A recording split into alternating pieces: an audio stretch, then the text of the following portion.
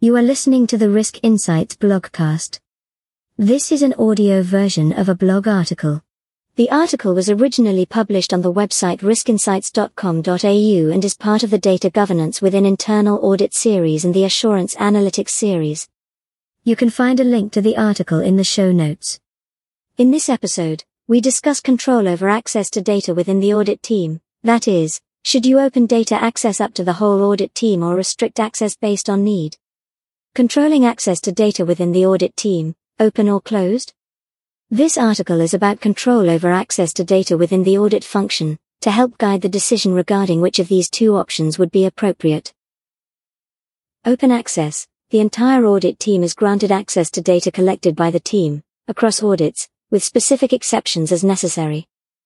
Or closed access. Specific audit team members are allowed access to data that is relevant to the audit they are working on and, conversely, anybody that is not involved in the specific audit is not granted access. What the core issue is, do you or don't you segregate access? The decision regarding who to grant data access to is usually based on need. That is, whoever needs to use the data will be given access to it. If the need has not yet been identified, then access is restricted. These sorts of restrictions have been discussed previously, in the article More Access to Data to Reduce Risk and Enhance Business Decisions. Access to data, for audit purposes, will typically not include the ability to make changes to the systems from which that data is collected. The risk that unauthorized changes are made, deliberately or in error, is the key reason for user access controls having been introduced and then strengthened over the past few decades. If a need has not yet been identified, this doesn't mean that there is no legitimate reason for granting access. Reusing existing data for other audits can provide a range of benefits. Among these are improving results, identifying other risks and minimizing exceptions. Reuse also enables auditors to reduce the duplication of work. Limiting access, then, can result in a decrease in value, which increases risk. The article mentioned earlier provides a detailed explanation of this. Implementing the restrictions. There is cost associated with putting restrictions in place. This includes determining what the access model will be, who gets access, who doesn't, etc. Signing off on the access model. Implementing the restrictions broadly, for example, where data is stored. Implementing the restrictions on each audit team members up front. Then sometimes there are changes as the audit progresses.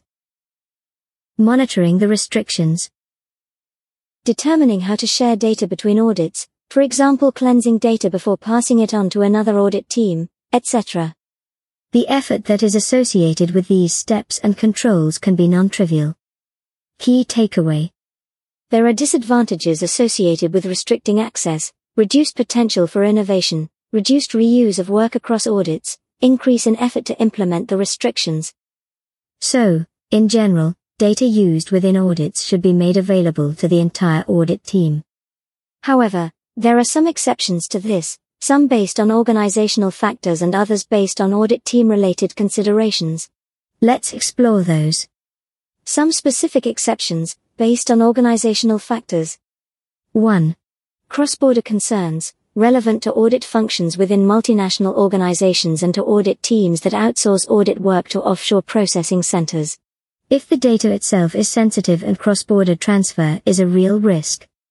2. Strict organizational data governance regimes. If there is a very strict DG regime in place across the organization more broadly, you may decide to follow this. However, be careful with this because if it limits your ability to provide a strong third line, then it can be seen as an impairment to independence. 3. Highly sensitive data. Where all of, or most of, the organization's data is, correctly, classified as highly sensitive. There aren't too many of these sorts of organizations. This typically happens with smaller, singularly focused entities. 4. The need to maintain Chinese walls, for audit functions that regularly provide consulting or advisory services. Again, here, the risk needs to be clearly articulated. 5. Very large audit teams, for example, more than 100 FTE, arguably the smallest of these factors. There are some situations in which larger teams opt to exert higher levels of control. Be careful with this, because it could point to poor culture. These sorts of measures are often put in place to overcome suboptimal management practices. Considerations relevant to the audit team and/or individual audits. 1. Where specific data is sensitive. This could be due to privacy or regulatory compliance expectations, or for protection of competitive intelligence. And there is a real need to maintain confidentiality. Restrictions can be put in place for the sensitive data specifically. It is easier and more cost-effective to ring-fence, by exception, and control those datasets specifically, while allowing open access generally. 2. If there is risk that data will be altered. Change permissions to read-only so that data from one audit file needs to be copied to the new audit's file before it can be changed to suit the new audit's objectives. 3. Vulnerability. If there is heightened security, aka cyber, risk because of the access to data that the broader team has, consider how this can be mitigated without removing access. Summary. As auditors, we typically adopt risk-based approaches to the audits that we conduct, and we recommend risk-based approaches to management.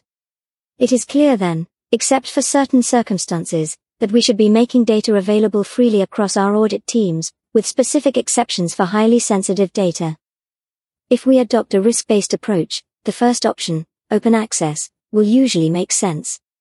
How are you determining what data to share, and what data not to share, within your audit team? That's the end of this article.